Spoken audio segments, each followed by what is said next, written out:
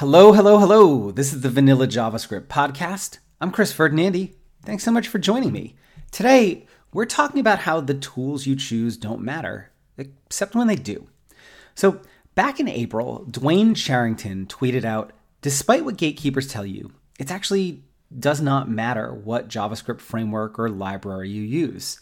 Whether it's Angular, Aurelia, React, Svelte, Vue, or even Vanilla.js, use whatever does the job and works." And he's right, sort of. When you're learning and when you're trying to prototype, whatever gets you from "I have no idea what I'm doing" to "whoa, I built a thing" fastest is the right choice. Inertia is so important for learning and prototyping and iterating. And this is something I talk about with my students all the time.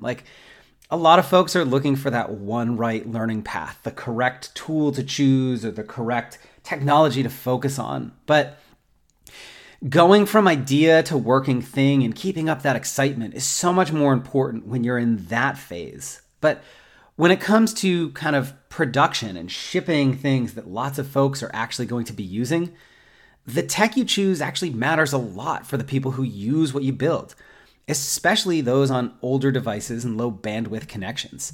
The difference between Angular and React is something like 100 kilobytes of minified and gzip JavaScript, which is huge on slow connections and older devices. And the same is true for 30 kilobytes of minified and gzipped React versus plain old native to the browser vanilla JavaScript. And after unzipping that JavaScript and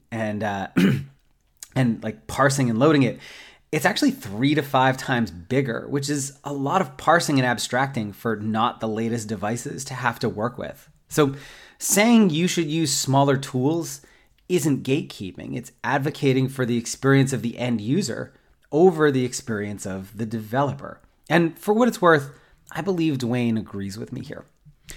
Anyways, that's it for today. If you want to finally master JavaScript, head over to vanillajsguides.com where you can check out my pocket guides and video courses. And as a listener of the show, you can take 30% off with the code podcast at checkout.